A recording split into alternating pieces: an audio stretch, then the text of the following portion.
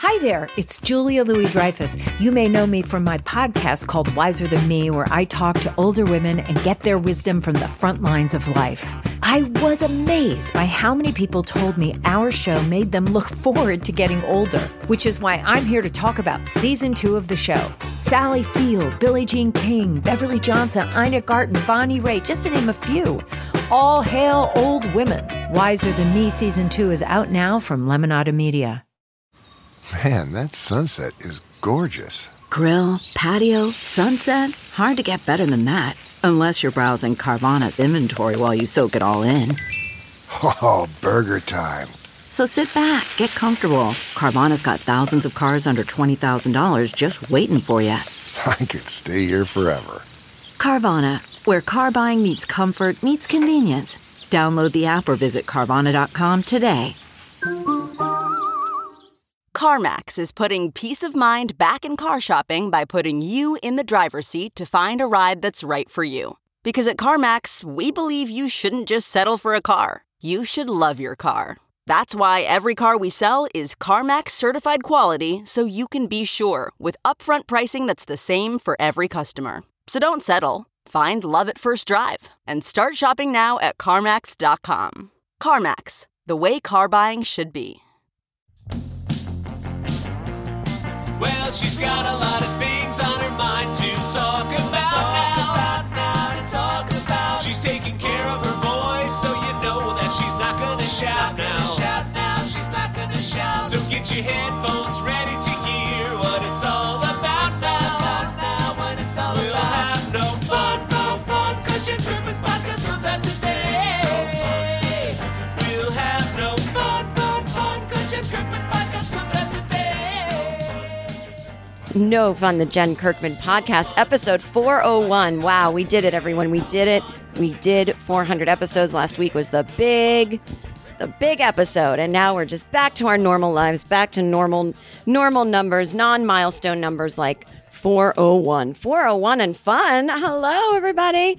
You just missed it. I was just telling my Patreon subscribers about this TV show I wrote on and how it's not going to be airing, but I told them the inside info about what it was like. And so if you want to join the Patreon, you get the video version every week, which is sometimes longer and sometimes comes out earlier than the audio version. And there are no ads. It's $5 a month. It's the best way to support me. And it's all I want for my birthday, which is August 28th. So, you know, do it if you can. If you join at the $3 level, you get the episode early. You get the raw audio. You don't get the video version bonus, but you get the raw audio, no ads, and you get that earlier as well sometimes. And other random goodies like I might post. So there you go. Patreon.com/Jen Kirkman. I am tired of promoting it. I know it's annoying. I had a hard time on social media this week with people telling me I'm a horrible person and stop promoting and all this. And so that's all I'm going to say. You want to join. Don't. I'll promote it again another time, but I'm just sick of fucking saying it. So there's your reward for not joining, is that I'm going to stop promoting it today. Oh my God, I'm Jen Kirkman. I'm a comedian. I'm an author. I am a TV writer.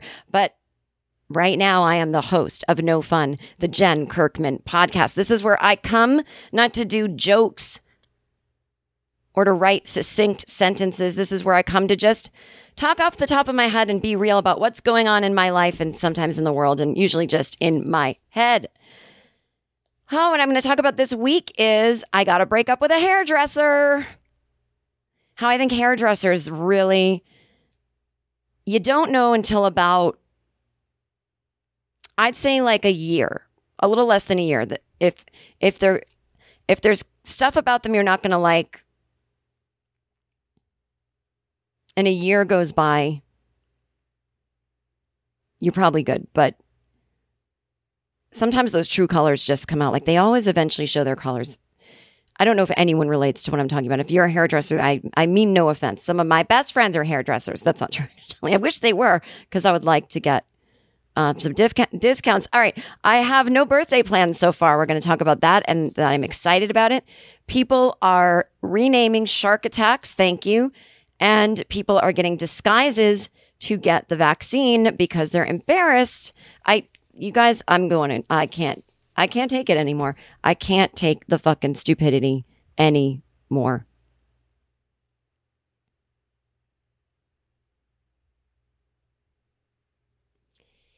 So yeah, I got a haircut. My Patreon subscribers can see it. Oops, sorry, I mentioned Patreon again. I got the bangs back. The bangs are back. The bitch is back. That's not even how that song goes. And I missed my bangs. I love how it looks without bangs, but I like how I look with them, if that makes sense. I just think at a certain age, throw some bangs up there. And, they're long and they're in my face on purpose. I wanted them a little longer. I wanted just a curtain bang thing. French girl bangs. For my UK and Australians, fringe. I think fringe actually makes more sense than bangs. I don't really know why we call them bangs. Should I look that up? Why do we call them bangs? Oh, the term originally refers to the haircut bang off straight across the front, although the term is now applied to diverse forms of hairstyling. It's probably related to a bang tail, a term still used for the practice of cutting horses' tails straight across. Right. But in England and everywhere else, it's called fringe. I prefer fringe, folks. Anyway, so, my hair is pretty short in the back, pretty layered, and I had that sort of angled to the front haircut. But I think that looks weird when you add bangs to it. So I was like, maybe we can shag it out so that I can grow it out. Shag it out to grow it out. Does that make sense? Because I had one hairstyle that was meant to be bangless, fringeless. And so if I add the bangs fringe to this haircut, I needed to kind of change it. So the whole thing is a little shorter than I want, but I cut it so that it'll grow into what I want, which is like kind of a just hitting above my shoulder, shaggy, just bunch of hair, kind of, that kind of razored shag look, which I love. And little like blonde highlights here and there. I like it to look a little rock and roll, but not like Joan Jett rock and roll. I like it to look a little bit like, I don't know, just give me that kind of like, just French girl, like that kind of messy, whatever. I don't put a lot into my hair. That kind of chic is what I'm looking for. And my hairdresser is very nice. She's relatively new in my life. I found her last year during COVID. As you remember, last August, things were pretty raging, but the numbers were going down a little bit. And for a hot second in LA, outdoor things were open for a while. I can't even remember anymore. It's been so long. And here we are back again. I'm basically locking myself down. I am seeing friends in their homes, but that's probably dangerous. I don't even know. So she had an outdoor chair. She has some, she has a kid, elderly parents. They all live near each other and see each other a lot. And I mean, obviously she lives with her kid, and she, has some stuff that she feels like her immune system isn't that great. And she didn't want to get COVID. And so she had an outdoor chair, and we would double mask and do a haircut outdoors. I mean, pretty safe stuff. And I found it because I Googled outdoor hair salons in LA. She owns the salon. She's been doing hair a long time. Decades, and she's really good. And when I went to her, I was like, listen, I'm the kind of client who's going to keep changing their hair all the time. I cannot keep a haircut for very long, but it's always in the same vein where it's shaggy, there's random blonde pieces, and I go back and forth between bangs, but I'm not a picky customer in that if you make a mistake because I've instructed you to do something weird, like, I literally don't care. I'm not that vain about it, which is true. So nobody needs to worry, because I'm going to come in and go, can you do this over here, but a little of that over there? Like, I don't know. I always say I don't really know what I want, and I'll show pictures of people, and I'll go, I know this person has thicker hair than me, and this is heavily styled. So can you talk me down from wanting this cut? And they'll be like, yep, this is what you should do. That kind of thing. I'm not annoying, I promise. I'm very communicative. And I always ask for advice. Like, am I asking you to do a thing that like isn't in your artistic desire, if that makes sense?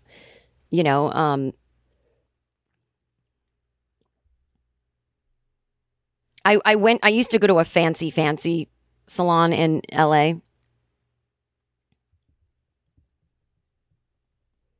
And I could tell the guy cutting my hair, he was like a young gay guy, and he was like, I think he just liked to do like pretty things to make women look pretty. Like he liked to do that kind of long hair with the balayage or whatever, you know, that kind of ombre, like, and highlights and like wavy and like super long and, you know, like Jen Aniston beachy. And I mean, I just can't do that cut, you know? And I think he just didn't want to do my weird, like, androgynous rocker haircuts that I've had my whole life, you know? And so he would always just kind of be like, ugh, I think he just always hated it. And then kind of didn't really do it that well because I don't think that was his specialty. So I was like, I got to find someone.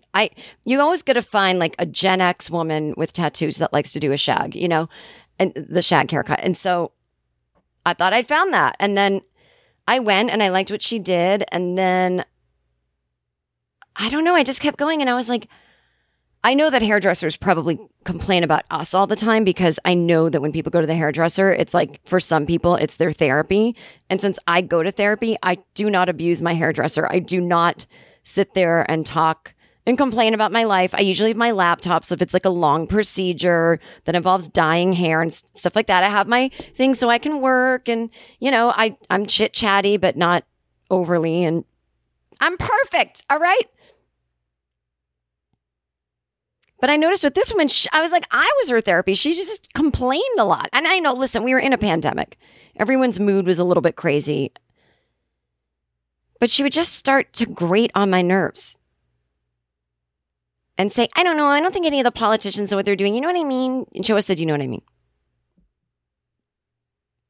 And I really hate the, I don't think the politicians know what they're doing conversations. I'm just like, it just reminds me of bad stand-up from the 80s. Do you know what I mean? I mean, both sides can't help us. That's just not true. Politics is messy and complicated. And yeah, democracy is annoying and it's this just big mess of things that can make things hard to pass. It seems to move too slow for some. I get it. I mean, listen, I'm not offended on behalf of politicians. I just don't like to have those conversations because it feels so dumbed down that I just go, oh, yeah, no, I know, no one does it. And it's like, you know, she was just like, no one knows what they're doing about COVID. It's like, yeah, it's true. But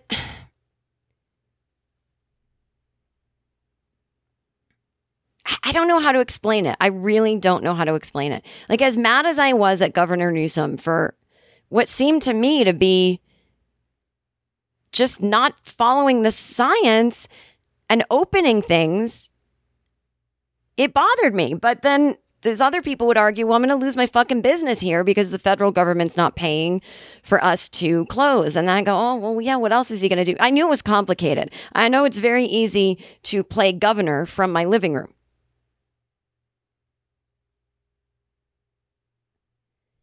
You know, and when he went to, he had that kind of dinner, French laundry at some fancy restaurant with a bunch of other Democrats, indoors, no masks. This is pre-vaccine. I mean, yeah, that's the dumb. What did you guys think? I mean, I don't think they thought it was going to get out, but it did. And I'm sure they had like access to all the testing, and I'm sure it was as safe as they could make it, but you don't do that. It's bad optics. But that doesn't mean because he had a bad optic moment that he doesn't know what he's doing. It's just bad. It's just not great, you know? When Bill Clinton was getting his blowjob under the desk from Monica Lewinsky, you know what he was doing? He was dealing with trying to get bin Laden. And we got close. And it wasn't because he was getting a blowjob that we didn't get bin Laden, but the fact that he even knew to go after this guy. And he was getting intelligence briefings from Richard Clarke, who the Bush administration promptly fired, even though Richard Clarke had served, I think it was as intelligence director under many Republican presidents. It's not a partisan job. And Richard Clarke had been warning about Osama bin Laden forever. Bill Clinton took him seriously. And they were trying to get him. So that doesn't mean that, oh, Bill Clinton got a blowjob. He was bad at policy making. No. I mean, yes, some of the policies, but none of that was because of blowjobs. Governor Newsom did the stupid thing at the restaurant. That doesn't mean he doesn't know what he's doing. So anyway, I just, there's nuance in talking about politics, right? And unless we're going to have a nuanced discussion, I can't small talk it.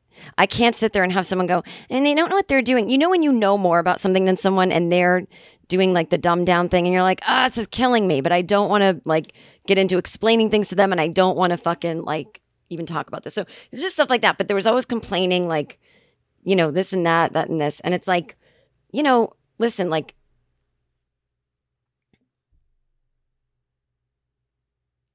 I don't know. I just didn't want to hear the complaining. And then it would just like slowly become about, so now we're like doing indoor haircuts, but with masks. And it's slowly like the water heater is broken. This is like, I'm hearing about like how much it costs to run a salon and like, and it's fine, but it's like, I just want to go somewhere where it doesn't end up that they get so comfortable with me that they start telling me all their problems. Like just run a salon, keep it fun, make me feel pretty, put me in a good mood, play the fucking music, and let's go. Like I don't want to hear about your fucking kid's immune system or the fact that, people don't realize how much it costs to actually run a salon. And just like, dude, no. Hang on, I have to text my friend who's texting me about White Lotus. No, I'm recording my podcast right now and I'm dying to see it. Gonna watch in about half hour. Did you? Don't tell me anything. Sorry, it's my friend Lisa. So anyway, so I go get my hair cut. And what she always says to me is, I get you. You can sit here with me and I'll talk you through any weird haircut you want. I totally get it. And you can call me and pop in anytime and we'll play it by ear. Like she says she's this thing that she's not. So she'll be like, and if there's any problems with the color, just let me know. So something happened a few months ago and she's been resentful of me ever since. So when I went in a few months ago, she touched up my roots because I have, lots of gray hair on my roots. But when she did it, when she rinsed it out, it somehow just kind of got into my blonde bits, which is fine. That happens. And she'd put a little toner on it that made my blonde bits like not stand out. To the point where friends were like, oh, did you get rid of your blonde bits? And I was like, no, I think this toner is covering them up that she put on it. And I gave it like 10 days, a couple washes, and it still hadn't brightened back up. And I had a photo shoot. I was getting like new headshots. And so I texted her. I was like, hey, I think the toner may have been a little strong and my blonde bits aren't showing up as much. Do you have anything you recommend? Like, should I put lemon in my hair? Should I use, more purple shampoo or less? Or is it something? She'd always be like, you can always pop in and I'll pop a new toner on. And then she wrote back really defensive. Well, it shouldn't be that way. I didn't do anything to them. And so I don't know, maybe you're looking at your hair in a dark bathroom or something. And I was like, oh no, it's like even in the sunlight. And she's like, well, I don't know. She's like, but I really want you to have the hair you want for your photo shoot. So if it still doesn't look right, in a few days, let me know. Or next week. And I was like, oh, my shoot's in a few days. I wasn't trying to even squeeze in. I really just was kind of asking about a certain shampoo and just to see what she had done. So, and she was like, well, I don't have anything open. And I was like, oh, no, I'm not trying to come in. I was just wondering. She's like, you're using the purple shampoo too much. That's what it is. I was like, oh, no, I actually haven't used it at all. But that was my question. Should I use it or not? Like, it was weird. And I was like, okay, this doesn't sound like the woman who was like, text me anytime if there's a problem. So I just sort of flagged that. And I was like, do not like. And then my hair ended up brightening up. I don't know what it was. So then I made an appointment. This is so boring, but I'm getting somewhere. I made an appointment for June, just for a trim. And then I went, why am I doing that? I'll just wait till August when I get my color done again. I don't need a trim. So I tried to reschedule my own appointment on her website, but it said like there was nothing for the rest of the summer. And I was like, that's weird. So I texted her and said, hey, I'm trying to reschedule my trim for August. And then I also want to add in color. Can you help me with that? She's like, oh, yeah. I'm just sort of taking clients I want to see right now. Like, I don't have my thing open online or something. And I was like, oh, great. So she's like, let me fix that all up for you. And she's like, what time do you want? And I was like, oh, 10:30 is great because I'm getting on a flight that I was supposed to be getting on a flight that day, which was last week. So I'm getting on a flight later that day. She's like, or you could come at 12, which might be better for traffic. I was like, oh, I can. I'm getting on a flight. So, and I said, so cut and color. She's like, yep, all good. And then I put it in my calendar as 10:30, cut and color. Now, this is where it's my fault. The website or whatever sends out automatic reminders, and I got about 3 of them the week of my appointment that was like, your upcoming appointment for the blah, blah, blah salon. And I would just see that in the email and be like, oh, yeah, I already know. And I would hit delete. And in the email, I went back and looked. It blatantly said noon for a cut, but she put it in wrong. But I was wrong not to not to read the email and go, oh shit, this isn't what I. Anyway, so I got there at 10:30, and this woman that worked there was like, oh, she's not in yet. I think she's in at 12 today. I was like, did I fuck up? And then she's like, let me call her. And she's like, yeah, Jen's here. And I'm like, it's okay. I'll go to the coffee shop. And but my hairdresser made a decision to like run right in. And I was like, this is so weird because I know I wouldn't have booked noon because at the time I was supposed to be getting on a flight later. But it's my fault because I didn't read my reminder email. She's like, it can get confusing. A lot of people, if they're used to coming in at 10:30, they just automatically assume. Like, she kept acting like she didn't make the original mistake. And I was like, this is my bad. I didn't read the reminder email. And she kept insisting that I have it in my head. I always come at 10:30, and that's why I did. And I'm like, that's not even a thing. I haven't. Whatever. I hate when people do that. I was like, remember we were texting about it and you were going to set the appointment? And she's like, no. She's like, I remember you specifically asking for a trim. So, okay. She wouldn't acquiesce on it at all. You know how sometimes when you're running a business, even if you know it's your fault, not your fault, you're like, whatever. I'll just say it's my fault. Like there was no give there, which is totally fine. And I kept apologizing. I was like, you didn't have to come in early, but she lives like next door. I was like, I would have gone to the coffee shop. She's like, no, I want to accommodate you, blah, blah, blah. So last time I was in there, I'm not lying.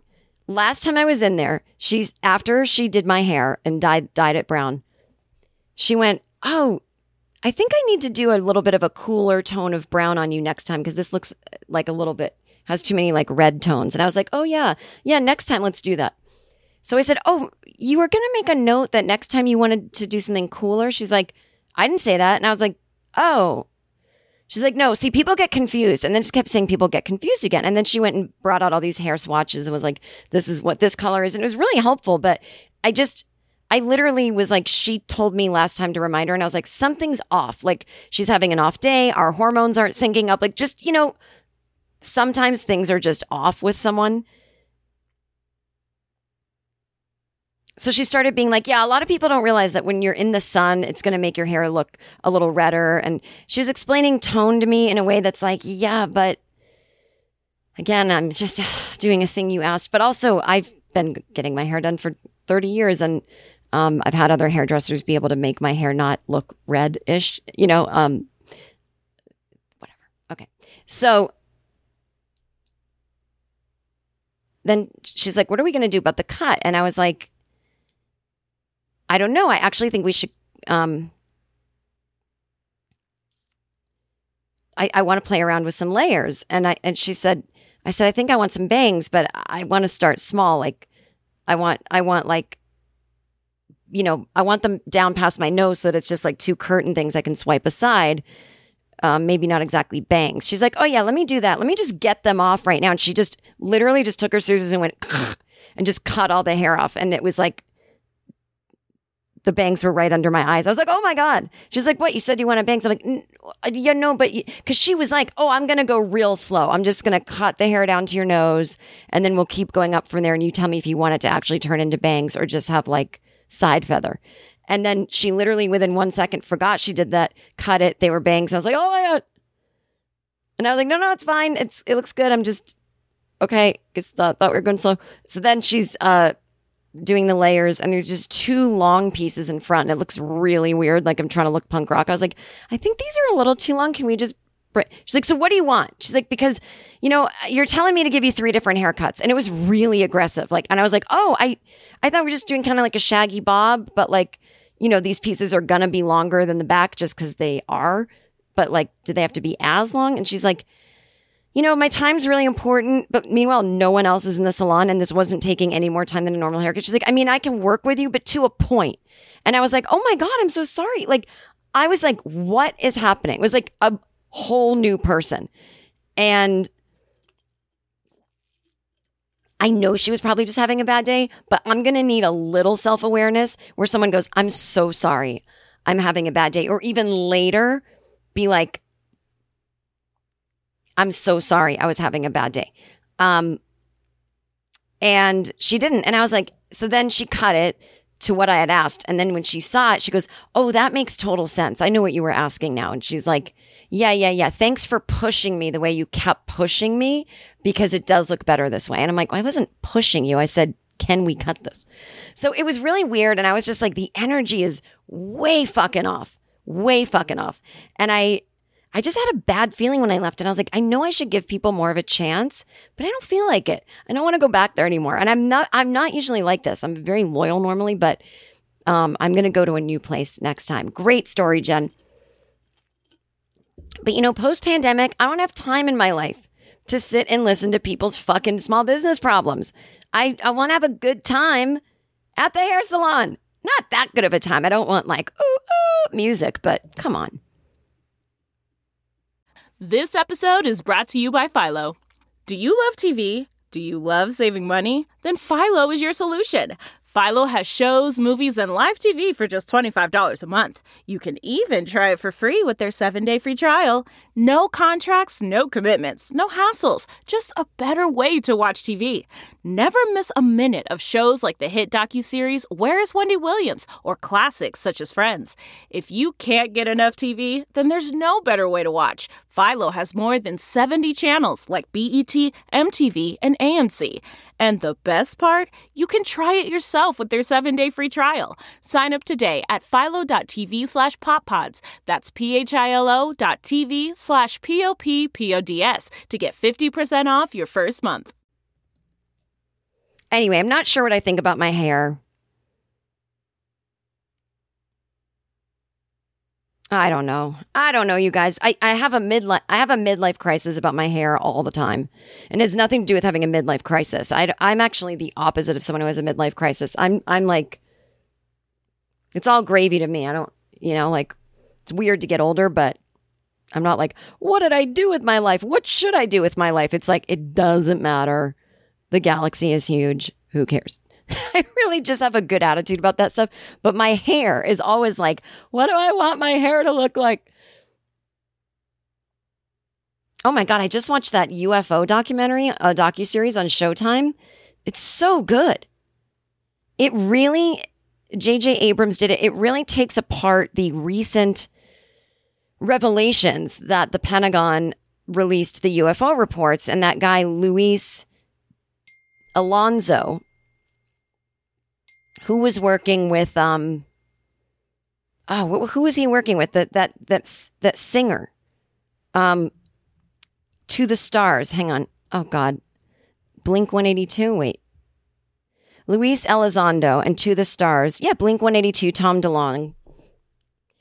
So there was this one guy in the documentary who said, the CIA is, God, is this, did you think you were listening to one of these podcasts? Man, the CIA is really... No, but the CIA uses UFO sightings to its advantage. Like, they're not saying there aren't any. And when I say UFO, I don't just mean unidentified flying object. I mean, like, let's just call them spaceships.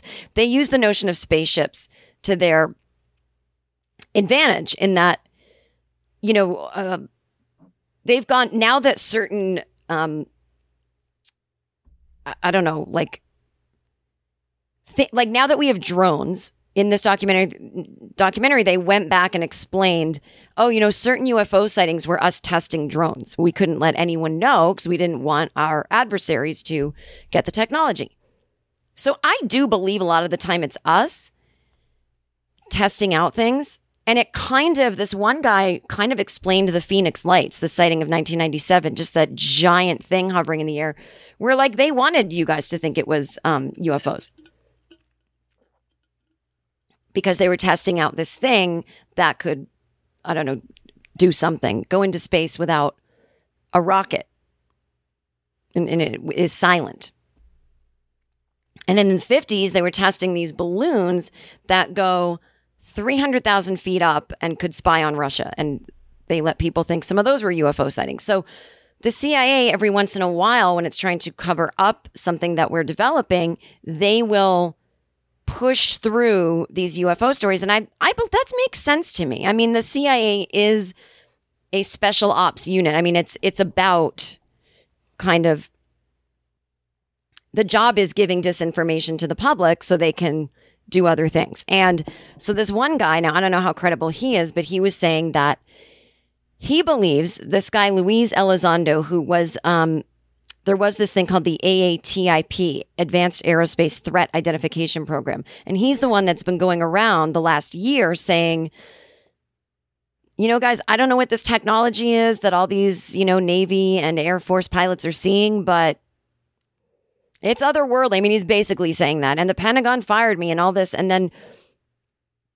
this documentary talks about how there's no record of him ever working there.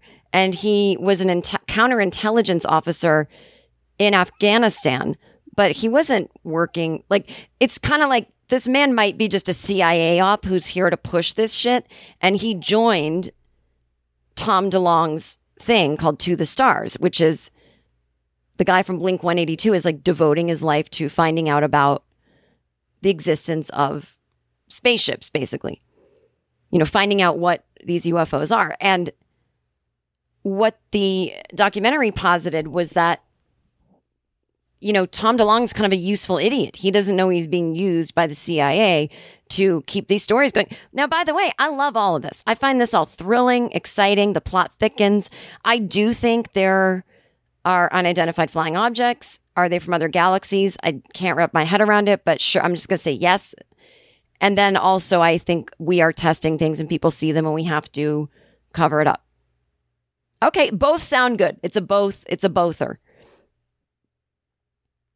But if I'm always a little disappointed when I'm like, oh, shit. Because, you know, you just think everything's going to wrap up nicely, right? You know, the climate report came out and it's like, it's bad. It's like my Netflix special, I'm going to die alone and I feel fine. In my first joke, I say, I really don't like when climate scientists say soon or it's getting bad. I'm always like, just put it to me in terms I can understand. Can we start smoking again? I'd say we can start smoking again, people. I'm not going to, but, you know, it's like code red. But I want aliens at the same time. I want it all. Jesus coming back, aliens, the ocean's on fire. Let's Armageddon it up. Armageddon out of here. Oh, God.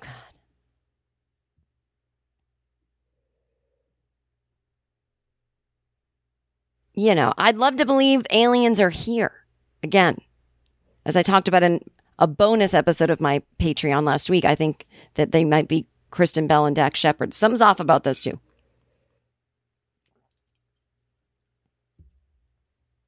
Anyway, all that to say, all that UFO stuff.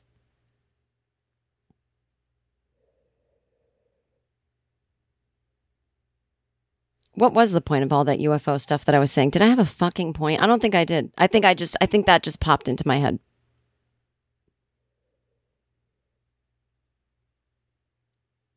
But it was interesting. It was taking you through like the psychological trauma, you know, like all it. The only thing that's interesting to me though is, and this is the part where I'm always like, yeah, see, this is where I can't totally get behind aliens and spaceships is all of this really revved up after World War II. And I feel like at that point, we must have been testing some pretty crazy stuff. I feel like it's all Cold War stuff, you know, trying to develop things to beat the Russians. And I feel like they really were like, look over here, aliens, you know. I don't know. It's just weird. But they were talking kind of like the collective trauma of people and people who say they've been abducted. There was this one psychiatrist that believed everybody who said they were. And I don't think anyone's ever been abducted by aliens. Like Betty and Barney Hill, I don't believe it. I think what happened with them is that they were an interracial couple, and I think the government was fucking with them. I think something was following them and fucking with them. Now, I don't know why. Like, it's not like, oh my God, I better not be in an interracial couple. Those seem to be the couples that aliens probe. I mean, I don't know, but there's just something about their story where I'm like, it's kind of weird, isn't it? Like the height of the civil rights movement, you know, where in some places it's not even legal to be in an interracial couple. This interracial couple is like driving through the woods in Vermont, and an alien ship lands and probes them. I mean, this is a huge story. You know, this was documented on TV. They did regression therapy, and they were thought to be telling the truth. I do believe they're telling the truth. I'm sure somebody did probe them. I think it was a government thing. I don't know why, but I can't explain it. I don't know why. I have no clue why. If something happened to them, I still can't. I don't think aliens have ever come down and probed anyone. I just don't. I always think it's like you've had trauma and it's putting itself in your memory as an alien visitation, whether you had emotional trauma or physical trauma. I don't know. I just can't believe it. And I apologize to any of my listeners who think they've been abducted by aliens. At the same time, the thought of aliens living amongst us is so terrifying to me, as opposed to them just like flying around visiting. I'm like, oh, that's cute. But then the minute that I have to start looking under my bed when I get home for a potential alien, I don't like it. They're just not cute. And I'm going to be honest with you guys, not even E.T. was cute. And you can fool yourselves all you want. E.T. was not cute. If you saw E.T., you would fucking scream. Just like little Drew Barrymore did. E.T. had a weird body, a big head, not furry and fun like a cat, those big eyes. I don't trust, his fingers were long. I feel like they had the strength of an ox. He could choke you out with 2 fingers, give you a peace sign, and then wrap it around your neck. I know E.T. turned out to be real nice. He had a heart light, all of that. I get it. In general, though, E.T. is not cute. We were groomed to find him cute. He's just not. That's my hot take of the day. So, speaking of sharks, aliens and sharks, am I fun or what? Oh, don't give me this. I have to pay for it. thetelegraph.co.uk. I'm all about paying for journalism, but come on. I'm just going to re-Google it. Okay, shark attacks are going to... This is the happiest news I've heard all summer. As you know, I am pro-shark. I have never agreed with the term shark attack because they are not attacking. You are in their home and they're confused.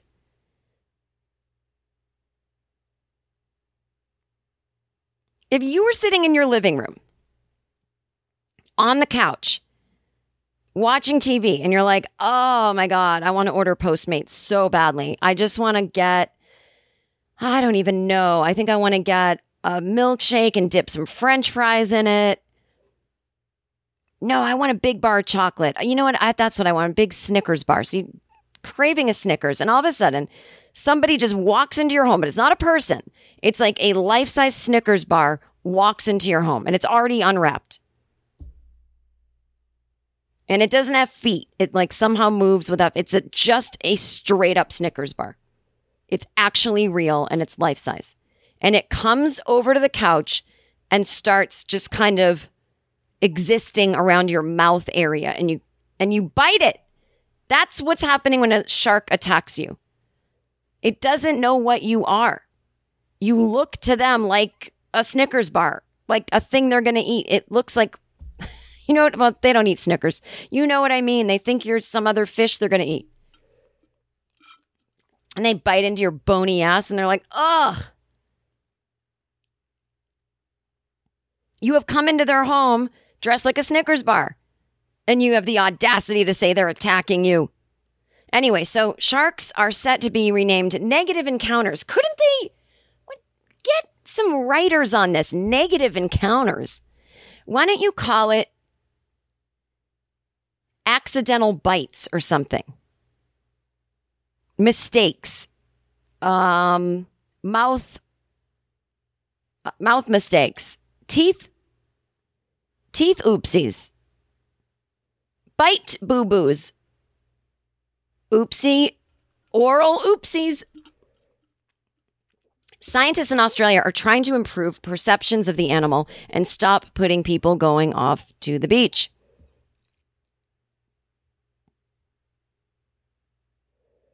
The change in terminology has been decided despite the great number of fatal shark attacks in the past year. An official in Queensland told a recent shark conference that the state would prefer the term bites over attacks, reports the Sydney Morning Herald. The Queensland Shark Smart information website lists how swimmers can minimize your risk of a negative encounter with a shark.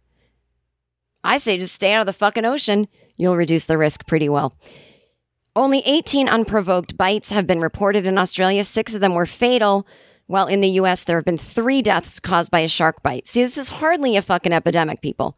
More people die shooting fireworks off on the 4th of July. More people die because they won't get a vaccine. Do you understand? Sharks are not the problem.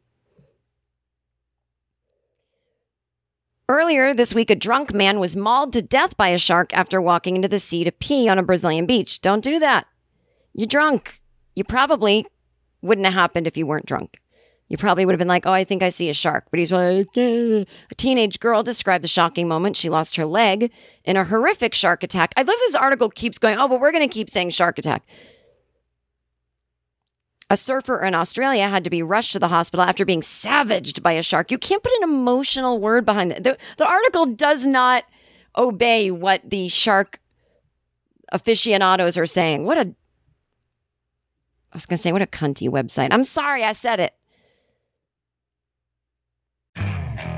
Okay, picture this. It's Friday afternoon when a thought hits you. I can spend another weekend doing the same old whatever, or I can hop into my all-new Hyundai Santa Fe and hit the road. With available H-Track all-wheel drive and 3-row seating, my whole family can head deep into the wild. Conquer the weekend in the all-new Hyundai Santa Fe. Visit HyundaiUSA.com or call 562-314-4603 for more details. Hyundai, there's joy in every journey. You know, I honestly, I'm so angry about the variant, the Delta variant. I'm so angry about how preventable this was. I'm so angry at how fast we got the vaccines rolling and available. And I know we couldn't have stopped the Delta variant. It was coming, but if everybody had gotten vaccinated,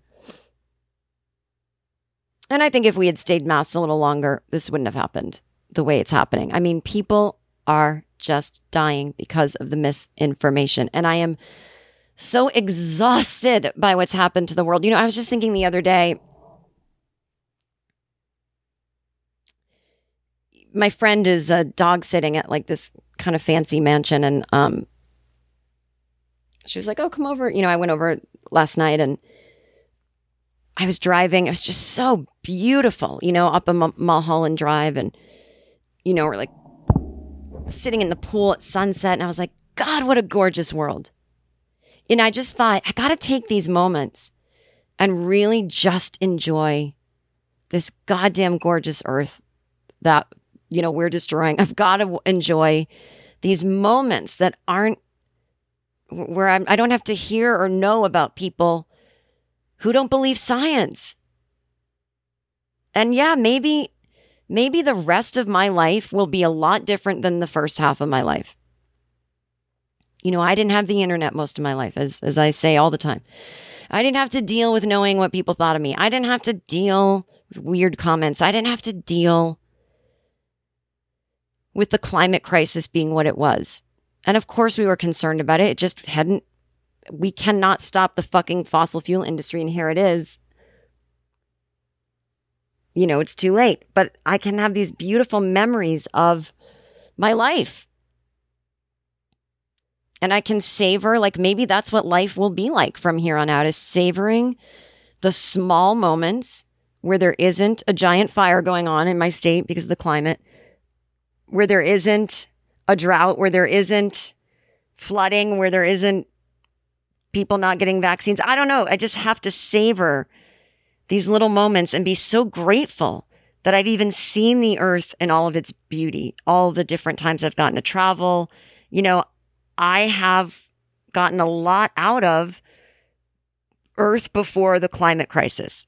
I mean, I think I've always been living during the climate crisis, but to where it's maybe going to be unlivable when we're older. Is this a fun podcast? This is a comedy podcast, right? I don't know. I don't know what I'm saying. Sometimes I just wish I didn't know. I mean, I guess it's not. Yeah, it's like I want to live in a bubble. I don't want to know about all these people that won't get vaccinated. I just can't take it. It's so anxiety producing. My anxiety symptoms don't look like they used to, where they used to be literal more phobias. I feel like I can't breathe when the subway is stuck underground. Now that's nothing. I just kind of walk around in a constant state of dread and just disappointment in my fellow human. I remember, you guys, I remember this so clearly when I worked at one of my many .com jobs in the late 90s. And I just remember someone saying that newspapers were going to go out of business and that people would start to read news online. And I was like, that's bad. And they said, no, it's just going to be like, there's going to be newspapers. It's still the Washington Post. It's still the New York Times. It's just going to be able to read it online. And I went, I know, but that means that, like, when I pick up a newspaper and I get the print on my hands, I've been conditioned my whole life. That's the news. That's mostly the truth. I said, but if people are looking at the New York Times online and the Washington Post online, what if someone just writes something on like a blog and then people think that's carries just as much weight? And they were like, oh, the younger generation is going to be smarter than that. It's the older people that we have to worry about. I go, yeah, maybe, but I can also make a case that the older people did grow up with newspapers, so they'll at least know somewhere in their mind. But I guess it's equally affected both the older and younger generation. I mean, all of us, I just remember thinking it's not good. I just didn't ever like the idea of online. It never excited me. I got this really doomed feeling when the internet started to become huge. I was like, this can't be fucking good. And now I rely on it to make a living, or part of my living. I mean, I guess that's kind of miraculous, but whew. Anyway. So here's something that I can't believe. People in Missouri are getting the COVID vaccine in disguise. Please, I need to see pictures. What are people doing? This is what every 80s sitcom was based in homophobia and, it was like every sitcom was like bosom buddies. We're dressing up like women so we can live in this all women building, I was going to say Three's Company, but Jack Tripper didn't wear a disguise or even quote act gay, but or did he? And I don't even remember. But yeah, it's like an episode of Bosom Buddies, or like Mrs. Doubtfire, like, hello, I'm here to get my vaccine. Like, why are you wearing a disguise in case people see you? Well, if they're at the vaccine site, then they're getting it too, unless you're just going to CVS and you see your neighbor there, getting a 6-pack to watch the game and some toilet paper to wipe their fucking ass.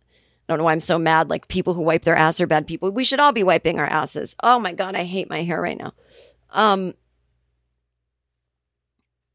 Sorry. I got a camera on me, people, and I just looked and ugh. Anyway, people in Missouri are donning disguises to receive a coronavirus vaccine, according to a doctor there. Dr. Priscilla Fraze, a hospital with Ozarks Healthcare, said that patients are worried about how their family members and friends will treat them if they reveal they have been vaccinated, and they ask Fraze to tell no one they've been there to see her. Fraze said nobody should feel pressure to get something that they want. We've got to stop ridiculing people who do or don't want to get the vaccine. Nah.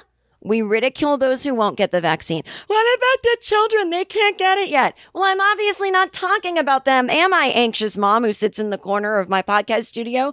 Okay, well, I just didn't want you to forget. Children can't get them yet. I know I'm not talking about that, though. I'm talking about people who can and won't because they think there's something poisonous in it. And they don't understand that FDA non-approval doesn't mean it's not approved. It means it's just a bureaucracy thing that hasn't gone through yet. Okay, just want to remind you, kids can't get them. I fucking know, anxious mom.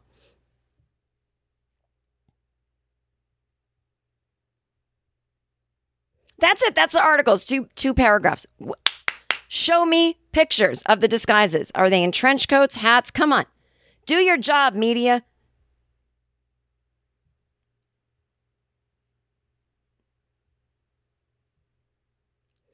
All right, let's read some listener emails. Oh my God, was this? Oh, so I decided to do nothing for my birthday. Now, this is the first time in my life. I have been doing so much work on myself in the pandemic, realizing things about myself that I'm like, oh wait, this is just who I am. Like, I don't fucking need to worry about if I, rent instead of own, or that I, choose not to be in a relationship or not. Just all kinds of like, I know I really always seemed like someone who really owned who they were, but it's not totally true. I was always kind of trying to act as if I owned it. The only thing I've ever totally owned is that I don't want kids because it was never a choice. I just didn't want kids. It just never dawned on me. It never dawned on me. I find it even boring to talk about. I just didn't want them. I don't even care. It wasn't. I never labored over it. It was never a choice. I was never pregnant, never had to make that choice. If we're talking about it like from an abortion standpoint, that's never happened. I've never been like, oh my God, should I have kids someday? Like, just always never dawned on me. Like the same way that like going skydiving, like never dawned on me. I know it exists. I don't think I could do it. So anyway, but I have to admit,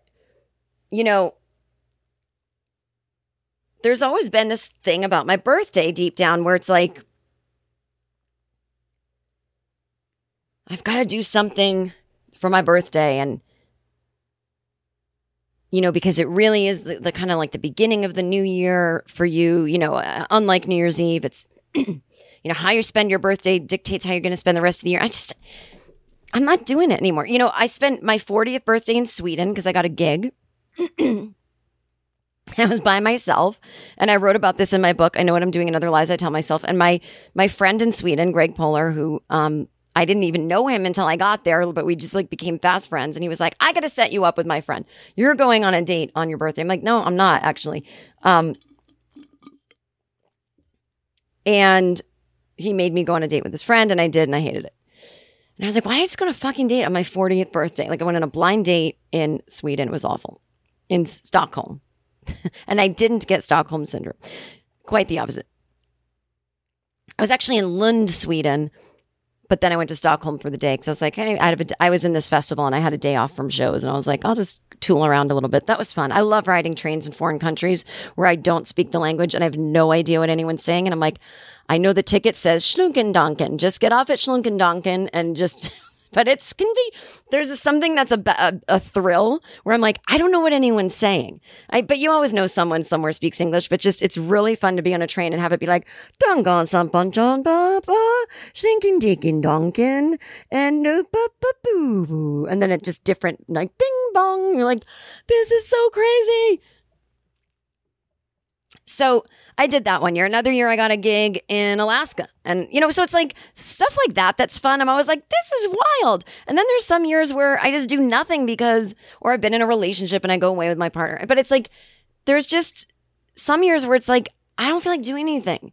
It's not like I don't feel like celebrating my birthday. It's just the things I would do to celebrate, I do all the time anyway. I go to parties. I go out with friends to have wine. I get manicures and pedicures. I get a facial. Like, I don't feel like doing anything. Also, the COVID. So last year, I did this thing where I rolled calls all day. I had friends FaceTime me and I would talk to like a million people that I would have invited to a party in 15-minute increments. And that was cute. And it was height of a pandemic.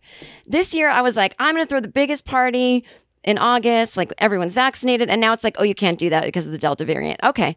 I'm like, I have so busy this August. I have a ton of interviews for Anxiety Bites to do a few days after my birthday. I have a ton of books to read to prep for them. I have this podcast and I'm writing this Hallmark movie that's due Labor Day weekend. And it's like, I think my birthday might just be a normal day. And if people want to text me happy birthday, whatever, that's great. But I literally don't care. Like, I'm so happy to be here on planet Earth. I just want it to be another normal day. I'm not trying to be cool or like, I'm secretly sad. Like, I'm literally in a good place where I'm like, oh yeah, I don't even care. Like, I just don't. I used to be like, oh, then I'm 1 year. I was like, I got a tattoo on my birthday. You know, I don't feel like it. Like, I've had a really fun summer, you know, and I just have a lot of work to do. And what would make me happy is to just kind of like not have any alcohol for a few weeks, like eat really clean.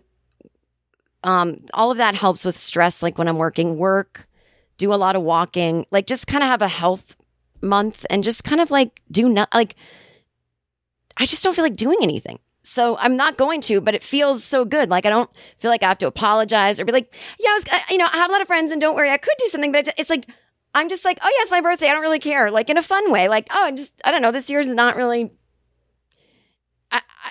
anyone else had that? Like it has nothing to do with the pandemic, but you had a birthday this year and you're just like, I literally don't care, but not in a bad way. Email me, iseemfun@gmail.com. Now let's read some emails. This is from, somebody sent me a beautiful picture. Jen, here's what I do when I'm listening to the No Fun with Jen Kirkman podcast. She sent me a photo of her cooking baked salmon cubes. They look delicious with broccoli, and that's going to go with the teriyaki sauce. Thank you. Anyone who's cooking, hope that comes out good. Tell me what you do when you listen to the podcast. iseemfun@gmail.com. Okay, picture this. It's Friday afternoon when a thought hits you. I can spend another weekend doing the same old whatever, or I can hop into my all-new Hyundai Santa Fe and hit the road. With available H-Track all-wheel drive and 3-row seating, my whole family can head deep into the wild. Conquer the weekend in the all-new Hyundai Santa Fe. Visit HyundaiUSA.com or call 562-314-4603 for more details. Hyundai, there's joy in every journey. This is an old one. Jen, I'm a week or so behind on your podcast, but I just listened to you explaining how someone wrote a review for a psychiatrist you're planning to try out, specifically noting that the doctor is, quote, definitely not a Nazi. I actually don't think this is an attempt at humor. I know lots of people who lazily use this phrase just to explain that a person is not overly rigid or difficult or transactional, which I guess is the most sanitized idea of Nazis possible, but still pretty much in regular use, at least here in Chicago. It could be an exaggerated way of saying the doctor is into alternative medicine, but it's hard to decipher based only on that review. That probably didn't help too much, but I figured it wouldn't hurt to share. Good luck, Daniel. I think I wrote Daniel back and I was like, did you just mansplain what colloquially using the word Nazi means? I did know that, everyone. I was just making a joke on the show. Okay. Jen, I'm looking forward to your hot takes and the toxic male comedian storylines in two of my favorite shows, Hacks and Feel Good. I'm pretty sure that you will be all over Hacks, as it is loaded with great stars. Jean Smart rules, employs some amazing TV comedy writers, and tells the story of a female comedian in her hard-fought career. But are you also watching Feel Good on Netflix? I really hope we get to hear some trademark rants as a result. Preach, sister. Loving the pod and dreading the return to normalcy that the end of the pandemic will usher in. Michelle, yes, I don't really talk about this stuff on the air because my life is a female comic who deals with sexism. So like in real life, I don't really want to watch shows about that in my spare time, but I did watch Hacks because I write for the other female stand-up TV show, The Marvelous Mrs. Maisel, and I always just like to see what other people are doing. And I do like Hacks. My thing with Hacks, though, is like, I don't agree with anything. I never know characters' names in shows. The young girl, Lorraine Newman's daughter. I'm like, is she supposed to be right? Because she's entitled. She's like to not take this job is like, she's a typical entitled young person who thinks like all old people have nothing to offer her. And the fact that like it takes her so much to respect this woman, I'm just like, I hate this character. And I think we're supposed to hate this character, but I love Jean Smart. She's brilliant in it. And I like the show. I just, I'm a little burnt out on stand-up. Feel Good, I fucking love. Mae Martin's a acquaintance of mine. I've known her through like doing stuff in Australia, and I think last time I was in London, I ran into her, and I just love Mae Martin. I am just such a fan. I think she's so just unique. I like her. I like her show a lot, and what I like about Feel Good is not even the stand-up parts. I like the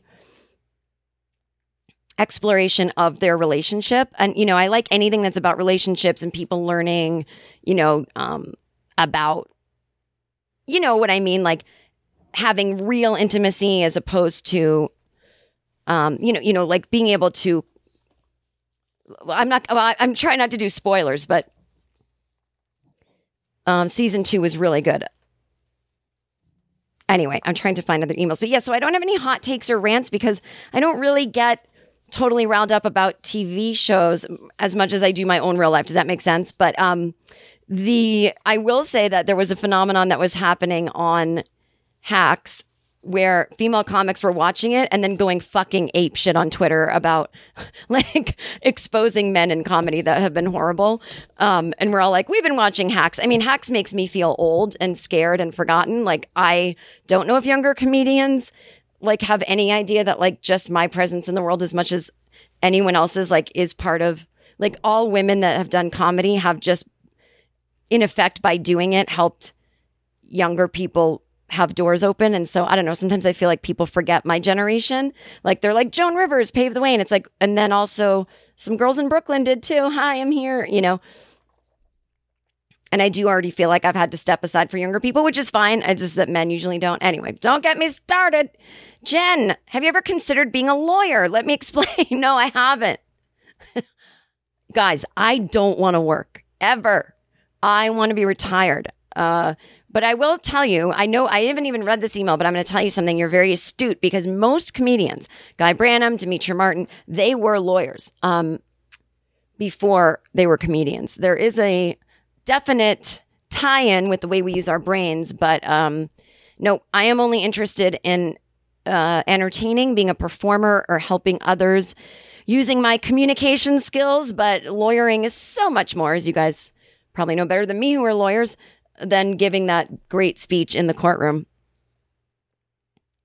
which I would be so bad at because I tend to go off script. Anyway, I must say I've never thought much of Matt Damon, probably dating back to how quickly he dumped Minnie Driver once Good Will Hunting was a success and his Q score went up. She apparently found out about no longer being his girlfriend by watching him being interviewed on TV saying that he was recently single. I couldn't understand the recent controversy on him admitting to retiring the F-word slur because of how clueless he could be. As a 41-year-old gay man, no matter how much I and my brethren reclaim the word, if I hear someone who isn't gay say the F word, even if I know they're supportive of gay rights and all of that, it cuts.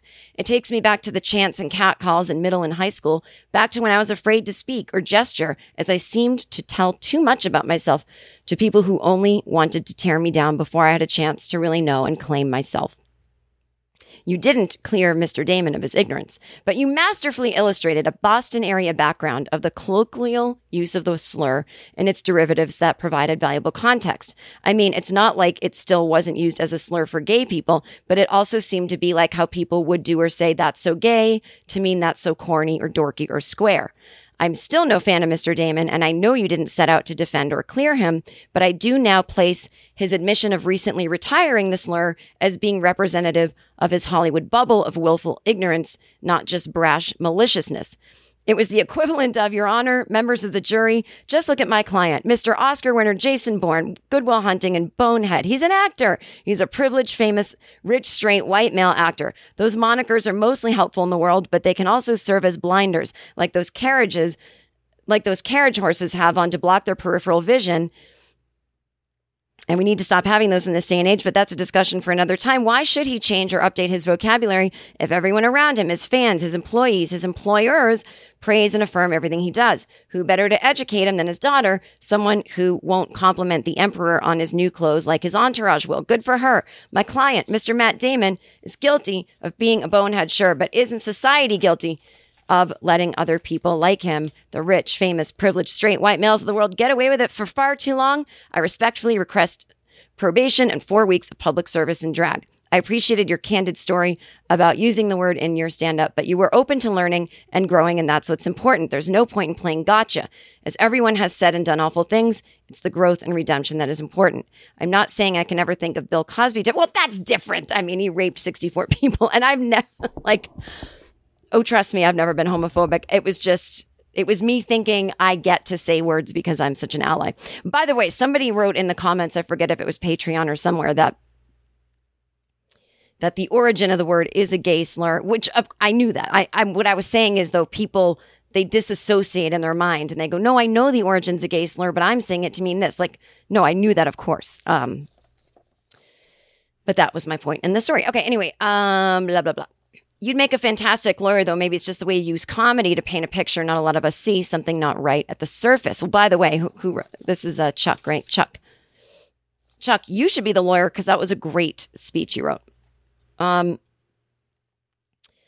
add a little to the colloquial use of words, I'm from Kentucky. I grew up with the word toboggan, meaning a knitted hat one would wear in the winter, or a sled, or to go sledding in the snow, tobogganing.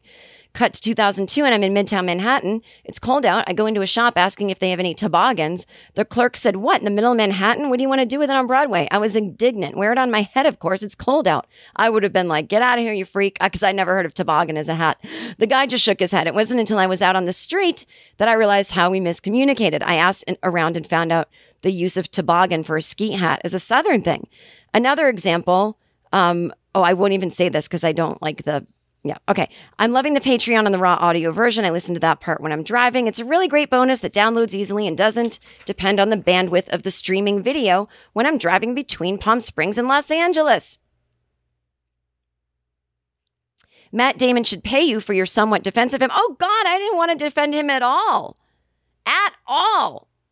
I think he's an idiot. I think he's so boring and basic, and no. You should excerpt that out and tweet and Instagram a version of it with him tagged, and I bet it could pick up steam. Oh, I don't want anything to do with any of this. Thanks, Chuck, for writing in. Someone sent me the origin of Rickrolling. I'll get to that another time. What is your process for coming up with ideas? Ed, I do not have one. I literally don't. I'm never even trying to come up with ideas. If I'm anything with stand-up has just popped into my head.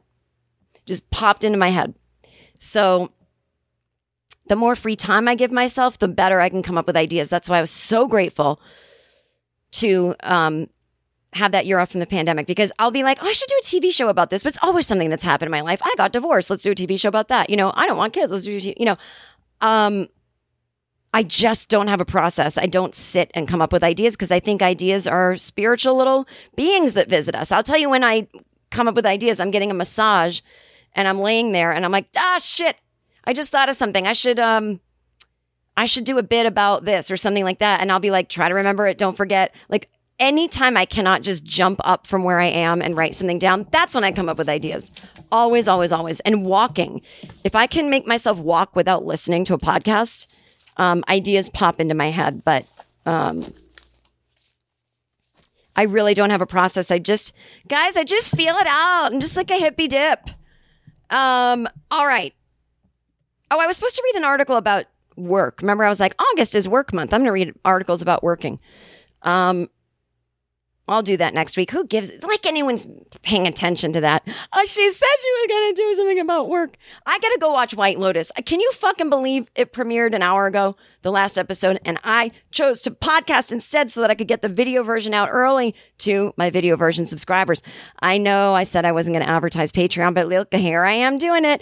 Anyway, if you want to buy merchandise, buy my books or my albums, buy me a coffee, or join the Patreon, you can go or subscribe to my YouTube channel. That's right. That's a thing. You can go to the links in the show notes and enjoy your life in there. Until next week, have fun.